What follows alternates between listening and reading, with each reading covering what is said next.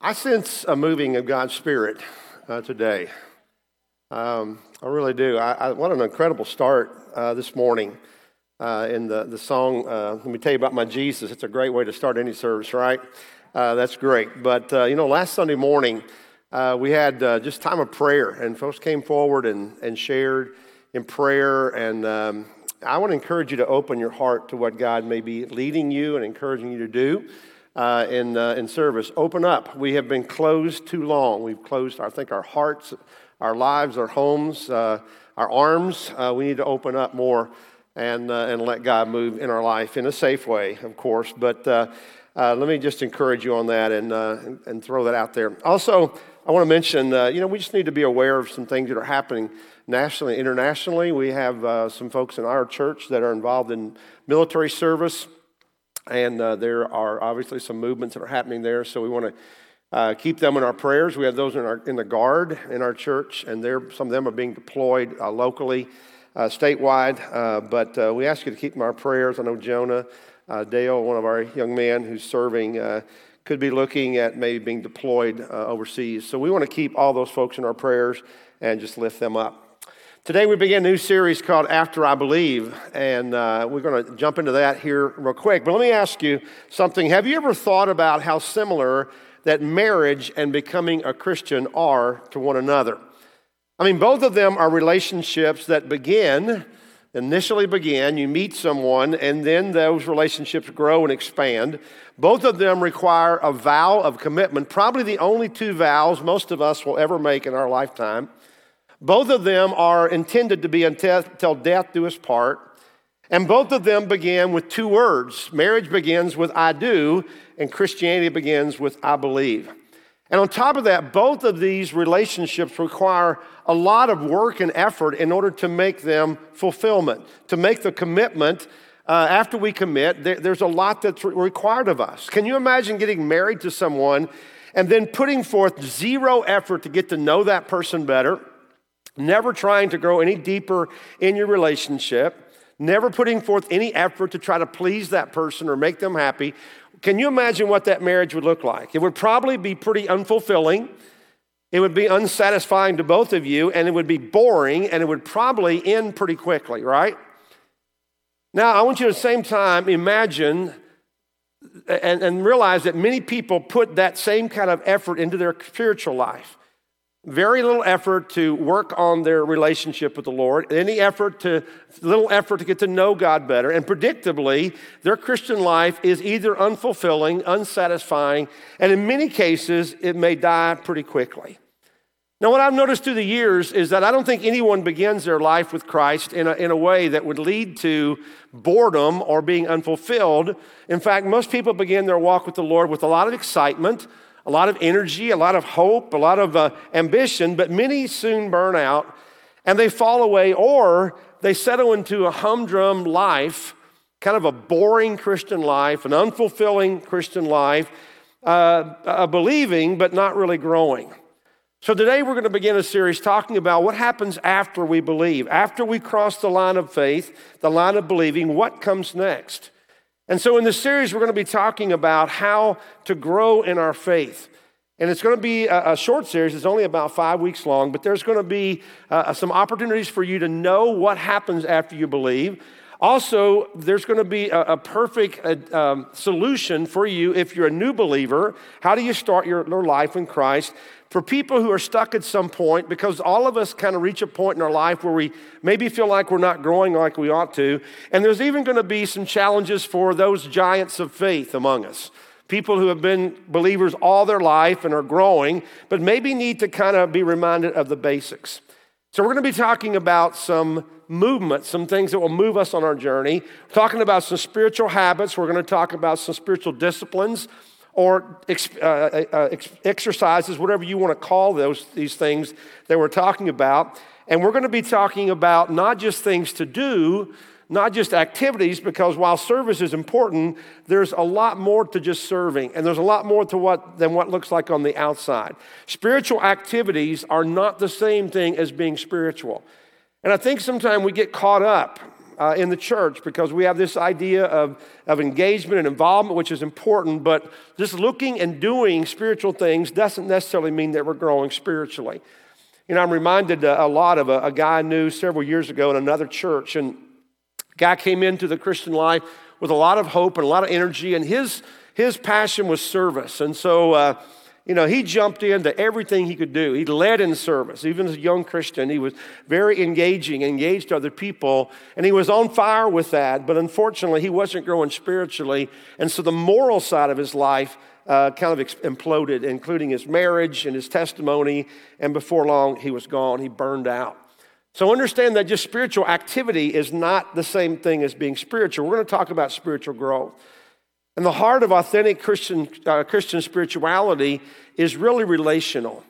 It is developing an intimacy with God that then results in an ongoing transformation into the likeness of Jesus Christ. So we're talking about just more than surface things. We're going to talk about deeper things in life. And as we jump in today, just kind of introductory, and we're going to talk about some things not to do. You know, sometimes you understand what you can't do first, and then you understand what you're supposed to do. So we're going to take some time talking about what not to do and some misconceptions that people have. I know a lot of times that people enter into a life with Christ, and they have some failure to understand. We don't really know what the commitment really means when we give our life to Christ. So I'm going to try to clear some of those things up this morning as we kind of begin this series. We're going to look at some myths and deceptions that get in our way of our walk with the Lord. And a lot of people kind of begin their spiritual life, or their Christian life, by thinking that there is a spiritual facet that they just need to add to the rest of their life. In other words, they have their work life and they have their home life and their hobby life and leisure life, and they begin to think, well, maybe I need to add a spiritual component to some of that. And so we're going to add a spiritual life, but your spiritual life is not a compartment of your life. It's not something you add on to the edge because most of our lives are already full. Instead, it is something that we learn to incorporate into every aspect of our life. And that kind of keeps us on our walk. And there really is just life, and life is meant to live spiritually, to be lived spiritually. The reality is that we have a physical being and we have a spiritual being. We all know about the physical side. The spiritual is oftentimes neglected, overlooked, kind of ignored because it isn't as obvious as our physical bodies. But there is a spiritual component, and every aspect of our life needs to be infused with our faith. I like to say that being a Christian is not what you do, it's who you are. It's not just something you do on Sunday morning, not just something you do even if you have the discipline of sitting down and reading your Bible. It is who you are and should be absorbed into every part of your life. And just appearing to be spiritual is not spirituality. So to kick off, let's look at a couple of the most deadly substitutions for real spirituality. The first one is religion. Religion. You know, every now and then somebody will say to me, well, I'm not a very religious person, or I'm not big on religion. And I think I know what they mean. I think what they're trying to say is don't really talk to me about anything at all. But I think I know what they mean. But I want to tell them, you know, I'm not big on religion either. I don't like that as well. I think a lot of people mistake Christianity with religion, and they are not the same thing. They really aren't. Religion is thinking that when we go through certain religious rites, whenever we go through rituals or membership processes or certain activities, or we attend certain services or ceremonies, then we're being spiritual. But in reality, the name for that is not really religion, that is legalism. Legalism is putting a bunch of do's and don'ts and regulations in people's life that God doesn't put on us, but us implying those things and demanding that they follow these things. It's a religion of added rules and regulations and codes and conducts and that are designed to see who is and who isn't being spiritual at the time. And it's also, unfortunately, a way that people are manipulated and sometimes leading to spiritual abuse. And it really ends up being very discouraging and very defeating for people when you lay this heavy burden on people. And the best example of that's in the Bible, with the religious leaders that Jesus came in contact with frequently, the people of his day, that are oftentimes called the teachers of the law or the Pharisees. I think the Pharisees actually began their group or their identity with some pretty probably noble purposes in trying to really be who God called them to be. But unfortunately, sometimes when we try to do that in our own power, we end up exploding that, and we end up just becoming a force that isn't positive. And that's what became of the Pharisees. The Pharisees were very proud of being religious and holy and being seen that way. So much of what they did was really to be seen. See, God had given his people the law of Moses, but they had taken the law and they reduced it to do's and don'ts. In fact, they had 247 commandments and 365 prohibitions. Now that's a lot. It's a lot of rules right there. But the Pharisees felt like that the law wasn't complete enough, and so they added an additional 1,500 rules and laws and laid them on the people, not only the others, but upon themselves as well. So combined, there were over 200 rules, over 2,000 rules that they laid on the people. How in the world would you like to have that kind of burden placed on you? There were 2,000 rules. You not only had to know, first of all, you had to learn them, and then you had to keep them. And so as a result of that, it was oppressive, and it really just choked out any kind of spirit, any kind of effort that God might be having to break into someone's life was just overwhelmed by the laws and rules that they had laid on them. And you know what? There are believers and there are churches today who place that kind of religiosity on people, and that leads to, as I said, to spiritual abuse. But Christianity is not about reducing life to rules and regulations. It's not just keeping the do's and don'ts. The Christian life is about a relationship, an intimate, personal relationship with Jesus Christ. And so religion can really get in the way. If anybody ever talks about religion, try to clarify what that is and that it's not Christianity. The second deception that people have today is knowledge. It's all about knowledge. And this is the idea that all you have to do is to know and believe the right things. That you just have head knowledge, or you have intellectual assent, that you have embraced Christianity, that you believe that there is a God, and you know that he has a son named Jesus, and you believe all of these things, and you know that Jesus died for you. Well, that's a great start in life, but knowledge alone is meaningless. Knowledge, if not applied, really doesn't have a lot of value. I can believe in a lot of things, but that doesn't mean that those beliefs actually affect me or change my life. For example, let me give you a personal example, and this might hit some of you. But for several years, I have drunk Diet Coke. And I'm pretty convinced that they put something in Diet Coke that is addictive. I really believe that because I could drink 3 or 4 Diet Cokes a day. And just really put it down.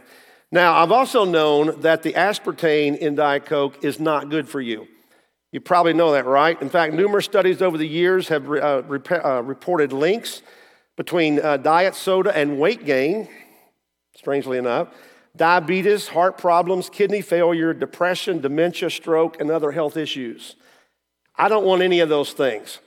Knowing all of that, I have still continued for several years drinking Diet Coke. But it was only when I decided that I was going to take that knowledge and act on it that I stopped drinking Diet Coke. And I'm 4 weeks clean. My Randy Nation,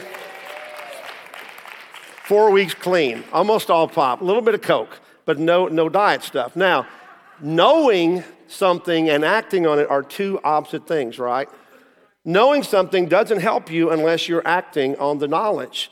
In fact, knowledge can even be detrimental to our spiritual life if we rely totally on our knowledge.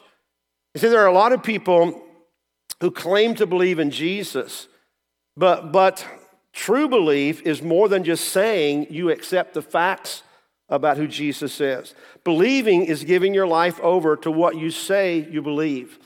Listen to what it says in James chapter 2. What good is it, my brothers and sisters, if someone claims to have faith but has no deeds?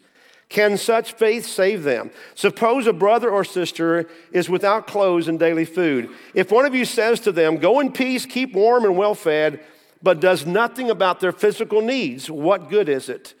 In the same way, faith by itself, if it is not accompanied by action, is dead.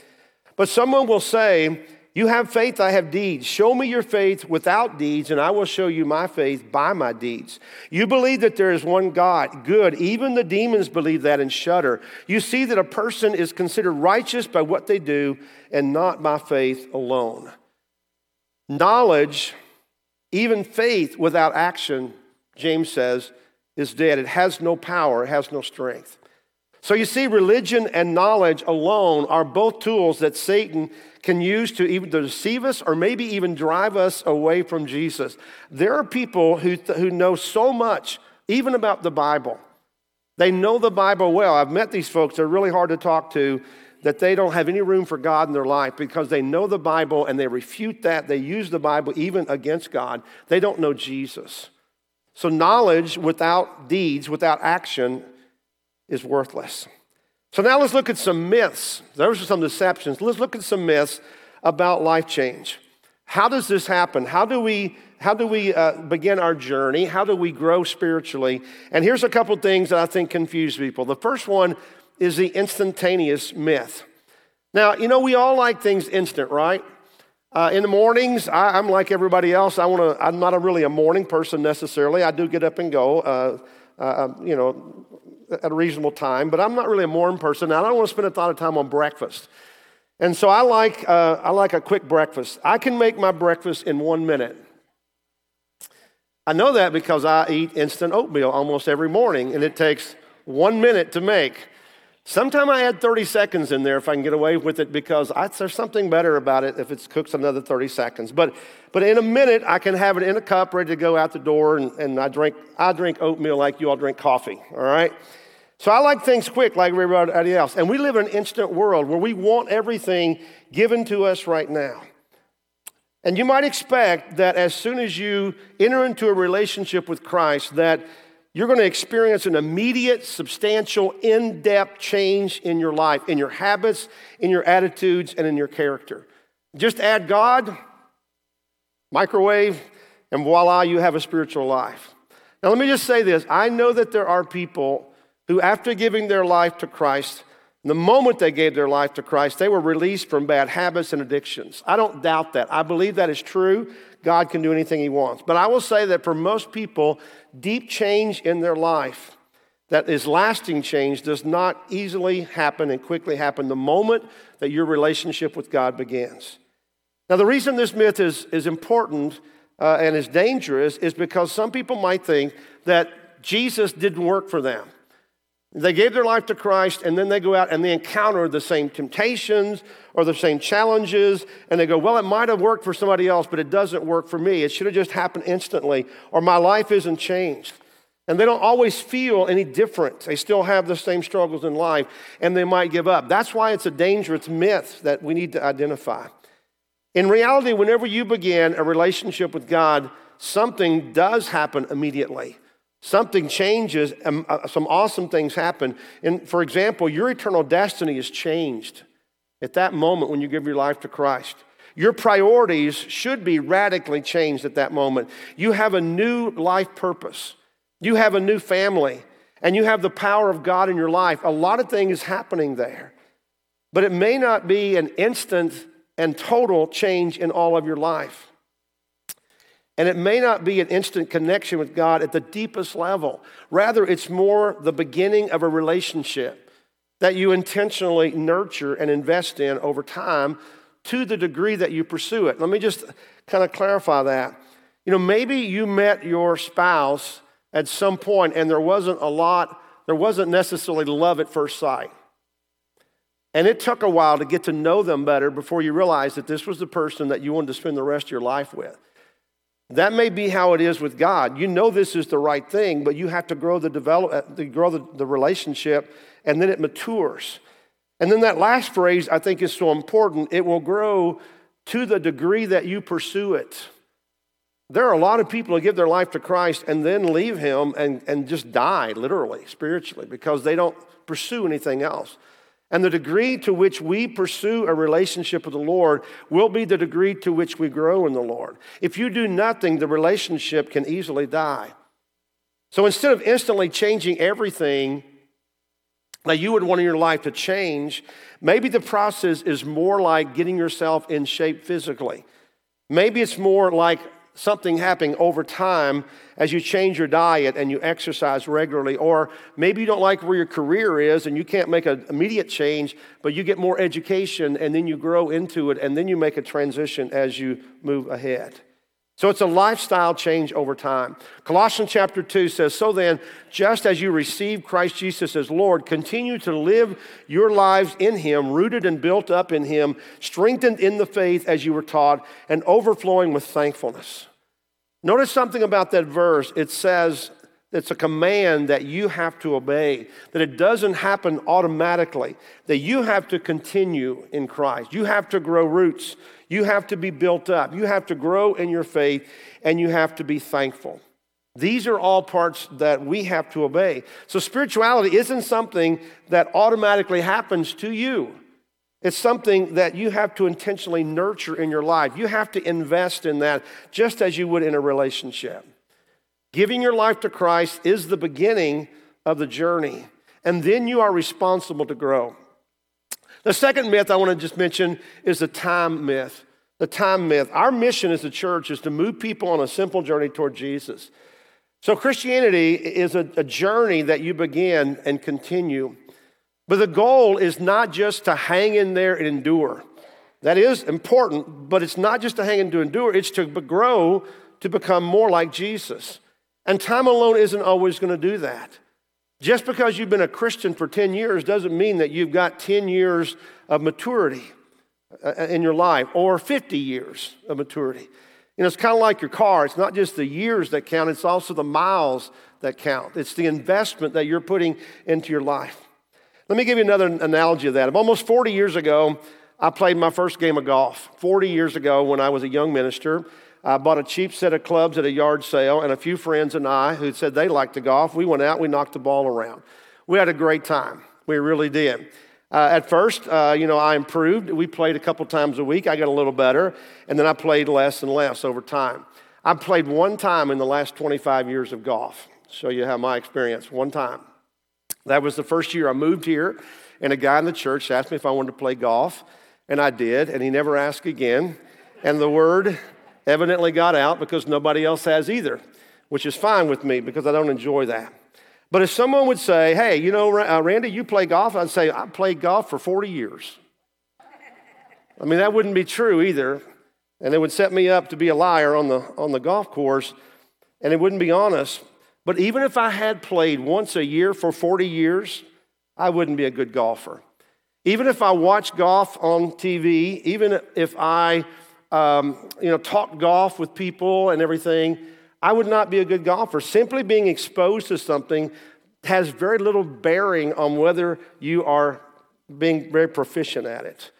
So in the same way, while your spirituality takes time, it is not a byproduct of time. You're not just going to absorb by osmosis, just being around Christians and not even just going to church. It takes not only time, it takes intentional effort. So it's a myth to think that time's going to solve everything. Listen to what it said in Hebrews 5. "Though by this time you ought to be teachers, you need someone to teach you the elementary truths of God's word all over again." So the writer says, I believe it to be Paul, said you ought to be at a point of spiritual maturity level where you're teaching other people and investing in others. And there are some of us who should be teachers by now with all the years and years of study that we have, but honestly, we still count ourselves to be students. Somebody said that Sunday school was the only school you never graduate from. And that shouldn't be funny, but it is a little bit, isn't it? We ought to grow up and mature to some level that we not only start seeking to be taught, but that we become teachers of others. Spiritual maturity takes advantage of the opportunity and the knowledge and time and then begins to invest it in others. Because I will tell you, when you get to the place where you start teaching others, you're going to learn a lot more. It's going to kind of energize your spiritual development and your growth. Investing in other people, not just in yourself. Another myth is the solo myth. The solo myth, and this is a personal relationship with Jesus, means it's a private relationship. And this is a really dangerous one as well, to be honest with you. Anybody who is successful knows that we need other people in their life. You know, you don't do it alone. We all need people in our life to help us. I mean, think about it. The Lone Ranger and Tonto, all right? Batman and Robin, Laurel and Hardy, Pooh and Piglet, Andy and Barney. You get it, right? You know, there's duos. They're out there all the time. And yet, the reality is that a lot of Christians don't realize they need someone in their life to walk with them. I read a survey that said 2/3 of Christians don't think they need anyone in their life to help them walk with God. They can do it all alone. As a result of that, they don't communicate with other believers very well. They don't connect up. They're not engaged with other believers. And not only that, they don't share their faith with other people, and they don't spread the word of the love of Christ as well. And the truth is that, however, that we just can't do it by ourselves. Proverbs 27 says, and as iron sharpens iron, so one person sharpens another. And then Hebrews 10 says, and let us consider how we may spur one another on toward love and good deeds, not giving up meeting together as some are in the habit of doing, but encouraging one another. We need other people in our life, and there's some biblical examples of that, not only of fellowship and Christian community, but also of mentoring and investing in others. For example, Moses and his father-in-law Jethro, who took him under his wing and said, let me tell you how to be a better godly leader. And then there was Elijah and Elisha, one older prophet who kind of mentored and then sent off this younger prophet Elisha. There was Elizabeth and Mary, who she encouraged Mary, the mother of Jesus. There was Jesus and the 12 disciples. Specifically, Peter, James, and John. And then later on, there was Paul and Timothy. The reality is that you really can't do it alone. You need the body of Christ. You need individuals in your life to help you spiritually mature. Someone said that we ought to all have someone in our life like Paul, who's kind of older than us. We ought to have someone in our life, you know, kind of like Barnabas was, an encourager in our life. And then we need someone that we're mentoring, someone maybe like Timothy, who was in Paul's life. That we need people in our life that can help pull us and encourage us, but we also pull people along ourselves because we simply can't do it alone. And there's one more myth, and that is the myth of transformation. And this kind of goes back a little bit to the instantaneous myth, but really this myth is saying that transformation is an achievement, that you flip the switch and it's on. But the truth is that spiritual maturity is a process, and it does take time. It really does. Remember, it is a journey. It's what I love about our mission and our name even, that the spiritual walk or the Christian life is a journey, and it's going to have its ups and downs. There's going to be times when you run a little bit faster and times when you slow down to rest. There's going to be times of great growth, and there's going to be times of slower growth. But the important thing is that you keep growing and maturing. You keep moving forward. Sometimes you feel close to God. Sometimes you feel not so close to God, but your spiritual maturity is not going to be based on how you feel. It is based on who you are becoming. And I want to encourage you, stay the course. Keep on keeping on. That's what's important, that you just keep on keeping on, that you're faithful. Because the real key in what the Bible teaches us and what we've keyed in on as a church is becoming a disciple. We want to be disciples who make disciples. That's what we're commanded to become and commanded to reproduce. And the word disciple basically means a learner, a follower of Jesus. And if you're a Christian, you're going to be a learner. And you're going to put forth the effort to learn and grow on your own. You know, sometimes people say, and you know, leaders of the church here, people complain, even leave a church, and they say, I'm not being fed. I'm not being fed. And the idea is that somebody needs to always tell me and teach me. And what that really means, though, is that they're not willing to learn and feed themselves. It's almost always said by someone who's been a Christian for several years and still expects to be bottle-fed and spoon-fed by somebody else. Don't ever say that. It's a very selfish and spiritually immature thing to say, to be honest with you. Because a true disciple is an active learner. They're not a passive listener. They understand that the public messages are oftentimes geared for younger believers or maybe even non-believers. And they understand that they ought to be feeding themselves and growing other people as well, not just being fed, but feeding other people. Because the burden of discipleship falls on the individual and not on the discipler. It doesn't fall on the church, it falls on the individual. Look at Jesus' ministry. Jesus invited 12 men to come and be disciples, and all of them excelled and matured except one. That was Judas. Does that mean that Jesus was a failure in being a discipler? No, of course not. It means that Judas was the loser. He was the failure because he didn't take on the heart of Christ and he didn't really come to know God. Here's the reality that growing spiritually is something that can be aided by other people, but ultimately it must be owned personally by us. We can help you. We want to help you. We want to do everything we can. But understand that it kind of falls on your shoulders to grow. Too many followers of Christ view discipleship as something that's done to them and done for them. Almost like a personal trainer or a life coach moves into your life and tries to change you. In fact, in Hebrews chapter 10, it goes on to say that we must train ourselves. We train ourselves. We don't have to be trained by others. The challenge is for you to become an active, self-motivated, self-feeding learner. Which means, of course, that you're going to have to take a lifelong investment in your spiritual life. That you're going to have to grow in that. You're going to have to take advantage of any and all opportunities because nobody can do that for you. Nobody can bestow that upon you. Our responsibility as a church is to provide knowledge, to offer opportunities for growth, and provide support while we're still preaching the gospel to people who are not yet believers. If you wonder sometime why you hear a message geared to people who aren't believers yet, it's because those are the people who are in the most danger. Those of us who are in Christ, we are growing. It's our job to remain safe in Him. But the reality is that those who are outside of Christ, they deserve most of the energy and attention because those who are in danger always take priority over those who are safe. That's what Jesus taught. And understand that those of us who are in need to take ownership of our maturing in Christ. And I believe that a person can become a Christian and never become a disciple, a true follower. And if that happens, I'm not sure how long you can remain a true Christian if you never become a discipler. Because it takes time to grow into that and grow through that. And that would be a tragedy. So the next few weeks, we're going to be taking some time to look at a few things that will set you up for spiritual success. It's going to be a 4 more weeks in this study. But along with that, we're going to give you an opportunity to do something that will be one of the keys to growing spiritually, and that is to be engaged in a smaller group. We're going to be offering a 4-week small group study. We're going to ask our current groups to study it, but also we're going to be offering opportunities for you to be engaged in a group. We're going to start some new groups, and we'll tell you more about that as we move on.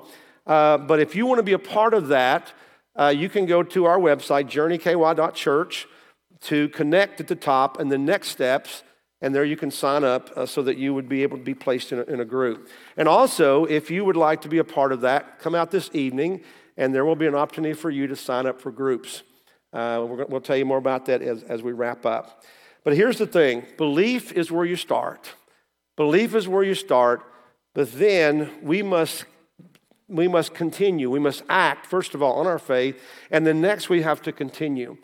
And then we have to continue for a lifetime. Be consistent and be faithful. And I want to encourage you to look at your life and see how far you've come as a believer. Don't see that as an end, but as a continuation toward your destination, which is heaven, which will be a lifetime.